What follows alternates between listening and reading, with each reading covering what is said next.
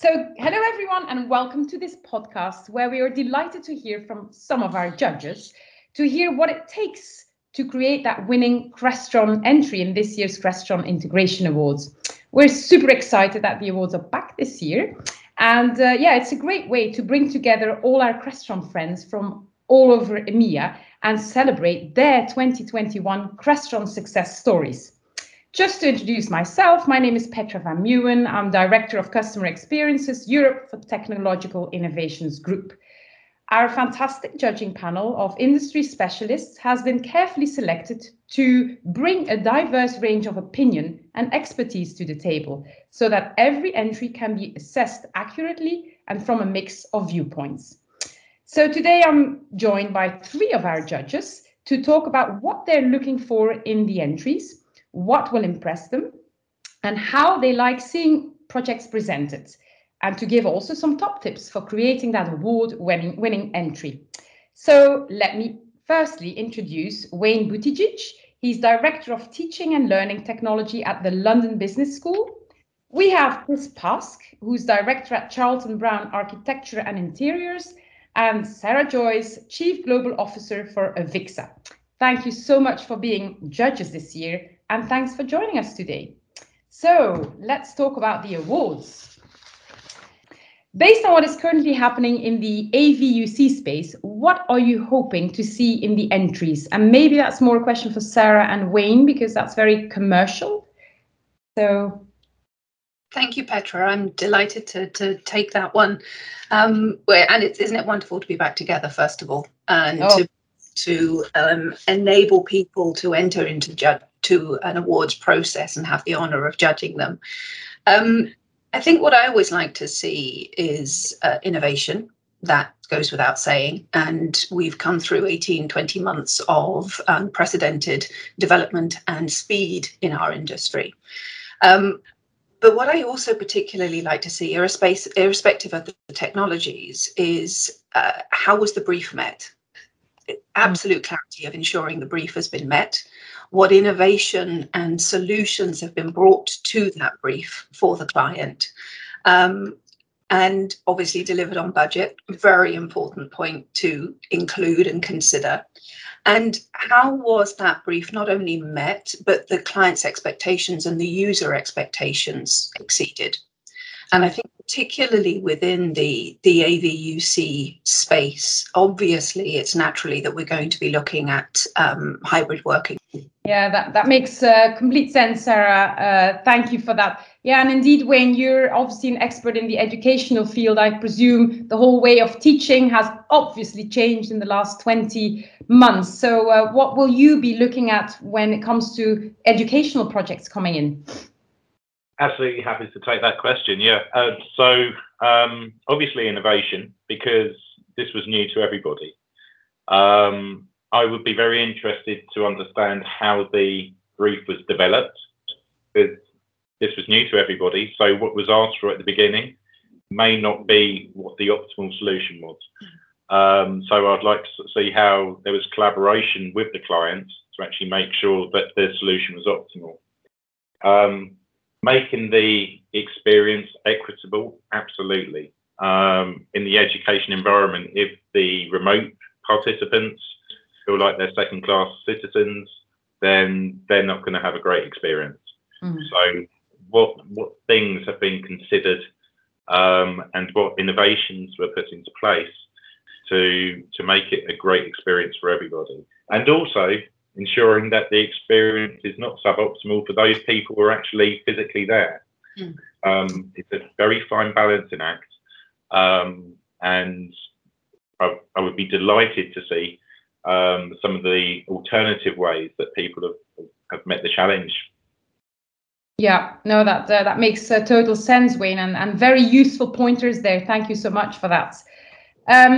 We'll just go into some generics now, because I'm sure all our entrants want to kind of know how the judging process works. And obviously you're all independent people. You know of Crestron, but you're judging, from a very independent or unbiased. So can you maybe explain how the judging process works? Maybe Sarah, you can go over this. Gladly. Well, I think from the shortlisting process, first of all, that'll take place, and then we'll have an opportunity to review all of the submissions that have been received. Most importantly, checking that all of the requirements have been met from the entry. I think in the past I've had the opportunity to enter into awards, and it's almost like going back to checking your homework. Do that checklist of making sure every requirement has been met in the procedures. We'll have a judging day where we get the chance to be together early in January on the 13th, which is wonderful, where we'll all have the opportunity to be able to discuss the shortlisted entries, review them together, and collectively score them and select the successful winning categories. And then what I'm looking forward to, obviously, because it's the next time we'll all get together at ISE, there'll be in February in Barcelona. There'll be the winners will be announced in a fantastic virtual Crestron event there at ISE, which is very exciting to be part of. And I think what's great for everybody as well, the winners will be included in a brochure in the ISE Daily during ISE as well. So it's not only a great experience to be together, but also wonderful publicity and promotion tool as well at the show. Thank you, Sarah. I couldn't have said it any better. It's like you've been doing this for years. Thank you so much. Fabulous. Oh. So another important question, how can people make their entry stand out from the crowds? Are there specific tips that you can give them? It's always good to be concise. Sometimes I'm not always particularly concise, but clear descriptions and projects that are simple to understand at a high level, I think, is very important. I think particularly as judges, you want to get to the important parts of any distinctive parts of the project quickly. And then, as both my fellow judges have already said, pointing out innovation, trying to make your mark slightly differently. So unique features that perhaps aren't seen very often or are unique. Something that really makes the project different, either for those that are putting it together, for those that are using it, or for the the market in general. That's what I'd say. From a residential point of view solely, Chris, are there specific things that you as an architect will be having very particular interest in?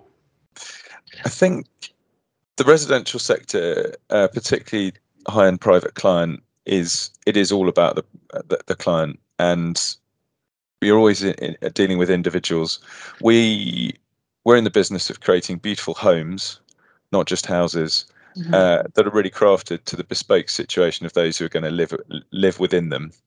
But they're people that live in homes. They are they're not technocrats, and so providing beautifully simple solutions to complex problems, particularly around integration, is really what we're looking for.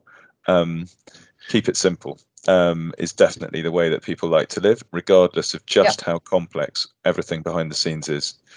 So I mean that seamless set of interface is incredibly important. I think that intuitive solutions are incredibly important because, again, you've got very different users. You've got adults, children, occasional guests, those who have to maintain. There's actually a very wide gamut of people who are interfacing with these things. I'd say one particular note on where you can really see the difference is lighting design and integrating that, because ultimately, we can create fantastic spaces, but the ambience is often down to the lighting control, and again, you've got many different scenarios that's going to be used in. So that can really elevate the experience of the spaces that we create. I also think security is an ever-present issue, but having discrete security that gives comfort rather than restriction in the way that you use spaces is incredibly important. People want to feel secure and at home within their homes, but not unduly restricted. Yeah, that's fantastic. A few pointers, Chris, and I think a lot of the pointers you gave here are also applicable in a commercial environment or a teaching environment. Wayne, I don't know if you have a few things to add from your end to this. Absolutely. So, so the first one I would say in the teaching environment within AV, what I personally found was the biggest challenge was the A in AV audio. So I'm particularly interested because we can see pictures and something may look fantastic, but the actual end user experience, particularly for the remote people, audio is king. So anything that is delivering out of a space to remote people, I'll be very interested to understand how that particular part of the brief was met, because that's about the equitability of the space, because if you can't hear what's going on in there, you might as well not be there. The other thing from a technical perspective, because I have a technical background, which I would find intriguing, is to understand, look, we've all done installations or been involved in installations, and we always know there's you get some technical issues as you go through. What were those technical challenges and how did you overcome them? Because that's the difference between a successful project and a project where you've said, well, okay, we'll just have to make do with this thing not working. How did they innovate to get around the challenges? Because again, with all of the hybrids, all of the new things they've had to do, there will be some things that were unanticipated. Those two things I think are really important. Oh, well, thanks, Wayne. That's super useful. I'm sure everybody will who listens to the podcast will find that amazingly interesting. Well, actually, I think that covers most of what I wanted to talk to you about today. So I really would like to thank you, Sarah, Wayne, and Chris for your time and input here. And I just would like to say to everybody who's listening, if you haven't entered yet, there's still time. So click on the link in the accompanying text for more information. And all we could do is wish you the best of luck. Thank you, judges. And I look forward to seeing you on the 13th. Thank you. Good luck to everyone. Thank you very, very much. As everyone has busy schedules, we couldn't get all of our judges together at once. But I did manage to grab some time with Jack Robinson, Director of Superyacht Technology, to offer his thoughts on the entry criteria for the residential and marine categories. So Jack, thank you so much for being on the podcast. Really appreciate it. And we are so pleased that you can be one of our judges this year. So I'm going to be asking a few questions because I'm sure our audience is very curious to know what can they do to get this special entry in that can give them a trophy this year. So based on what is happening in the industry currently, what are you hoping to see in the entries this year? Well, I think keywords innovation. I think from my point of view, adaptability as well. Being conscious of new types of owners that are coming into the market. We've certainly seen a shift, whether it's in, if we're talking about, say, the marine segment, you know, the Explorer yachts, for example, but also younger owners, more tech savvy. And that means a different kind of yacht needs to be designed, which is designed to interact more than is just in a leisure capacity and a business capacity. I think one of the simplest goals is probably to achieve sometimes on land and mimic this circumstance on board a super yacht or marine project, if you like. In particular, something that's relevant to Crestron is the kind of unification of possibly residential, marine, in terms of these seamless experiences, and even potentially private island as well. I think, you know, to stretch to jets probably a bit too far, but I would say residential, marine, private island, and to see the incorporation of you know, the artistry that allows you know, systems like Crestron allow to happen within both residential and the marine segment.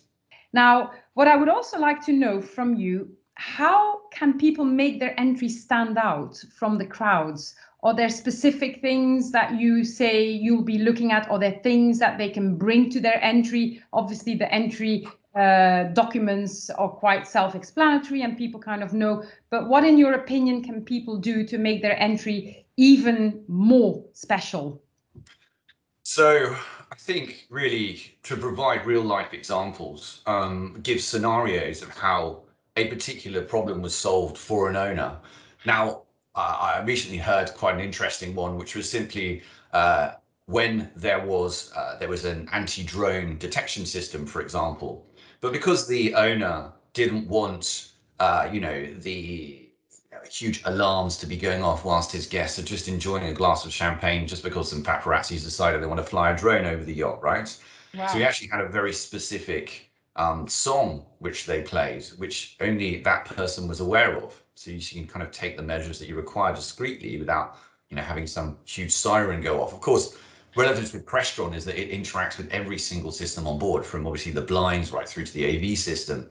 And I think, again, I want to go back to the fact that there are new owners in the market and we need to be adaptable to them, delivering both not only on the leisure experience and the expectations within the cinema systems, within the interactions of domotics, but also on the business suites and the expectations they have to be able to continue to run their multinational businesses from the comforts of the business suites on board the yachts. Fantastic, Jack. I couldn't have said it any better. So great to also mention ISE, as obviously we will all be there welcoming our customers and indeed showing off who are the crowned winners this year from the Crestron Integration Awards 2021. Thanks again, Jack. Thanks a lot. It's an honour to judge and look forward to seeing you all in London on 13th of January. Amazing. Thank you.